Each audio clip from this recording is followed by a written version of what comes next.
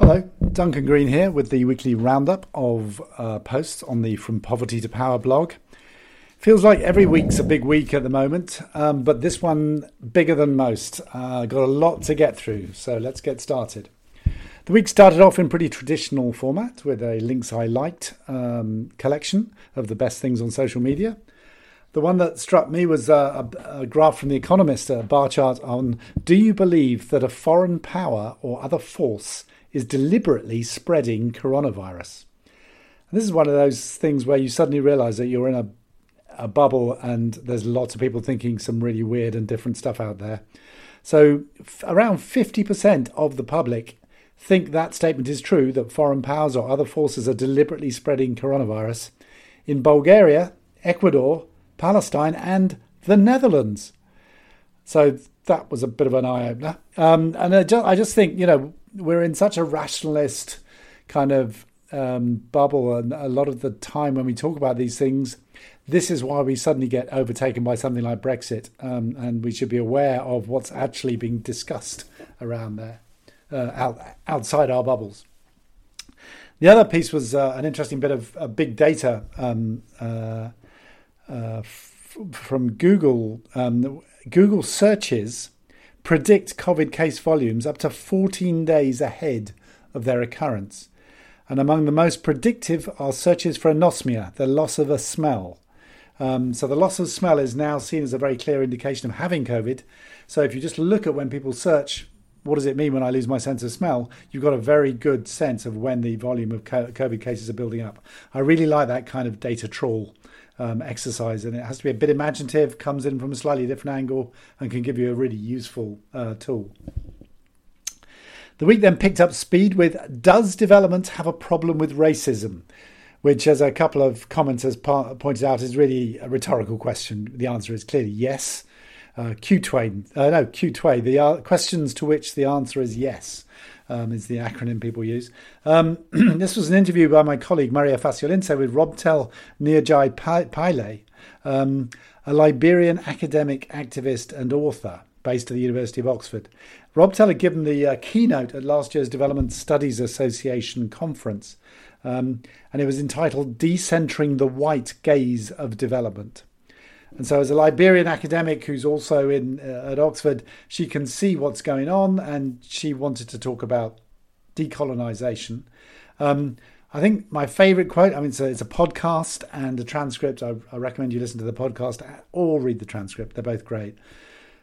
My favourite quote was, decolonisation is not a new phenomenon, but with the 21st century, the 21st century version of this has become very apolitical.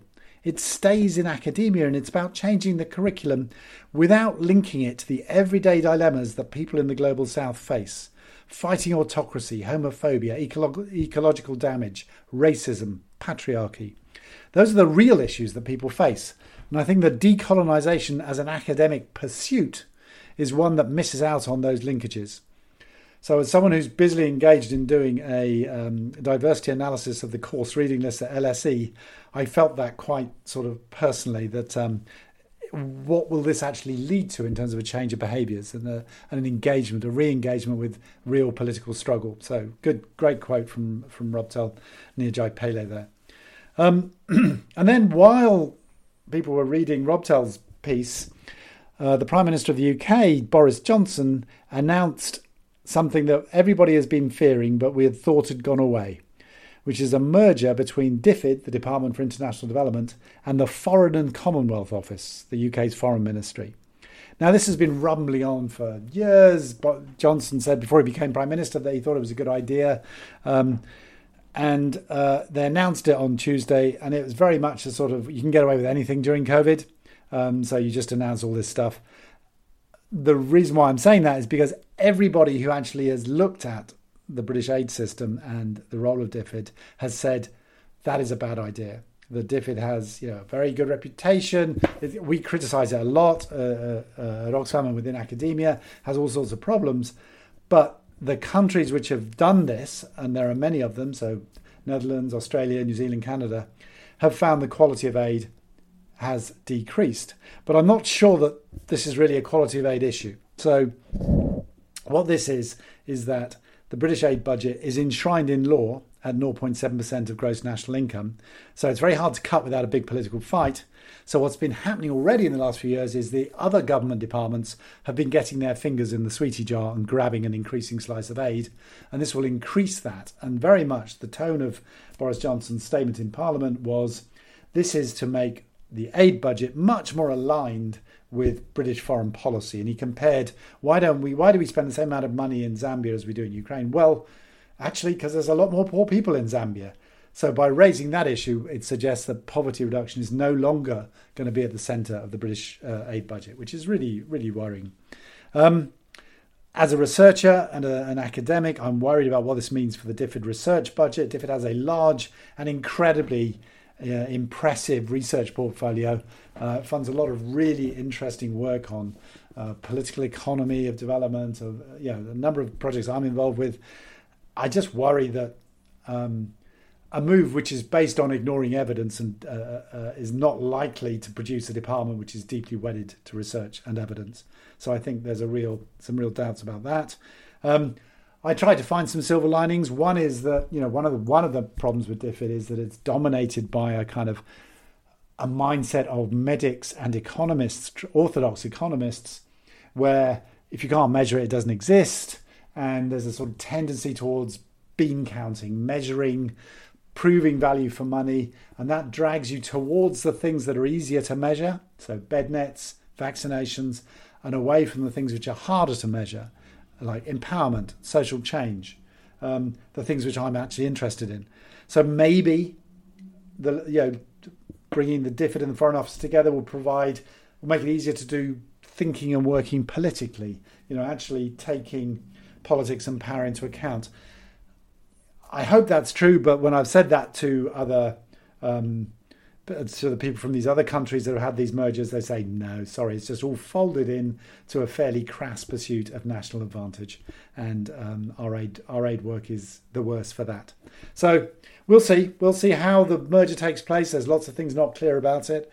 We'll see who benefits. We'll see what the look of the new Foreign, Commonwealth and Development Office is, the FCDO. And I'll come back to you, I'm sure, in due course and say how it's shaping up. The next post was an interview with Danny Sriskandarajah, my big boss at Oxfam. And Danny is in the eye of the storm at the moment because we're in the middle of a big transformation of Oxfam, a transformation born, I have to say, of economic crisis to some extent.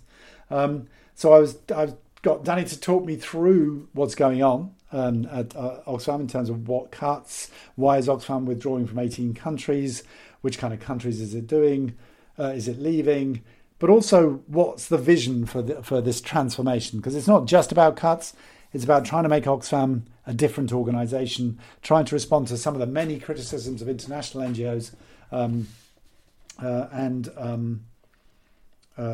come up with a new generation of international NGO. And I'll just quote Danny's finale, which I really thought was quite stirring. So, Oxfam was founded long before aid was defined as a term. We were founded on the basis of solidarity, in this case to fight famine in Greece in 1942. Not just by delivering life-saving assistance, but by speaking truth to power, lobbying the British government to change its policy on the blockade of Nazi-held Europe. That approach, I think, is timeless. We've got to work within the aid system to make sure that we shift power and resources as best we can.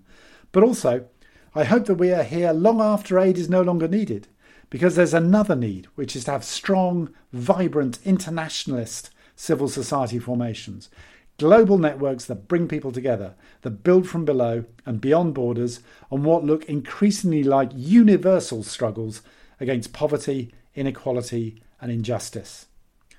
And I thought that was a really great vision for where Oxfam's trying to get to, and we'll see whether it succeeds. And I am aware that there's a slight dissonance in the posts this week, because the first post by Robtal Nirjai Paley was all about racism and aid, racism and academia, and then immediately DFID was dismantled, or the announcement was made that it was going to be dismantled, we all rallied to the defence of aid. So I think, you can criticise aid and you can defend DFID. It is possible to think these two things at the same time. I don't think we need to get forced into, are you for aid entirely or against aid entirely? Those kind of binaries are really rather stupid. So I think it's perfectly fair to have this kind of variety of posts up this week. Final post of the week, how are civil society organisations adapting in the pandemic? Guest post by Julian Landry of Coady and Anne-Marie Smith, who leads the government of Jamaica's public sector learning framework project.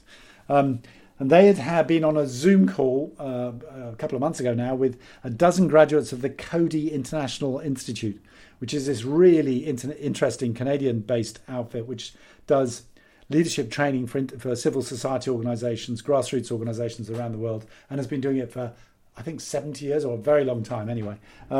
And so they have this fantastic network out there of people who've now become leaders of various CSOs, and they dialed in with a few of those and picked their brains on how CSOs are adapting. And they found various areas. There's a lot of work around information transparency and trust. There's a lot of work around shifting networks. So CSOs are changing networks, finding new partners. And there's an example from Ethiopia. Even previously ineffective relationships are now improving.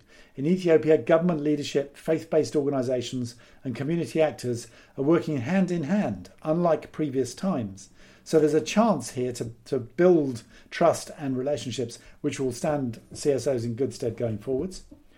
A very positive story about technology, that being forced to work remotely, as many CSOs have, has actually helped them expand the channels and got them to grips with new technology. In my case, I've had to finally learn to use Zoom properly.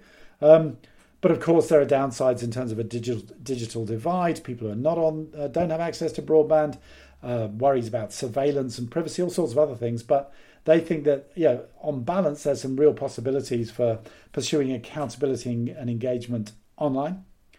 And then the final point, which I've made repeatedly on the blog, the virus is not gender blind, and governance around this issue can't be either. When governments fail to take this into account, CSOs in many cases are stepping up and saying, okay, look, there has been a massive increase in gender-based violence. Women are not getting the benefits of government bailout programs. Women have been most affected by some of the economic impacts. You've got to have a gendered response. So on that note, I will say farewell and have a great weekend.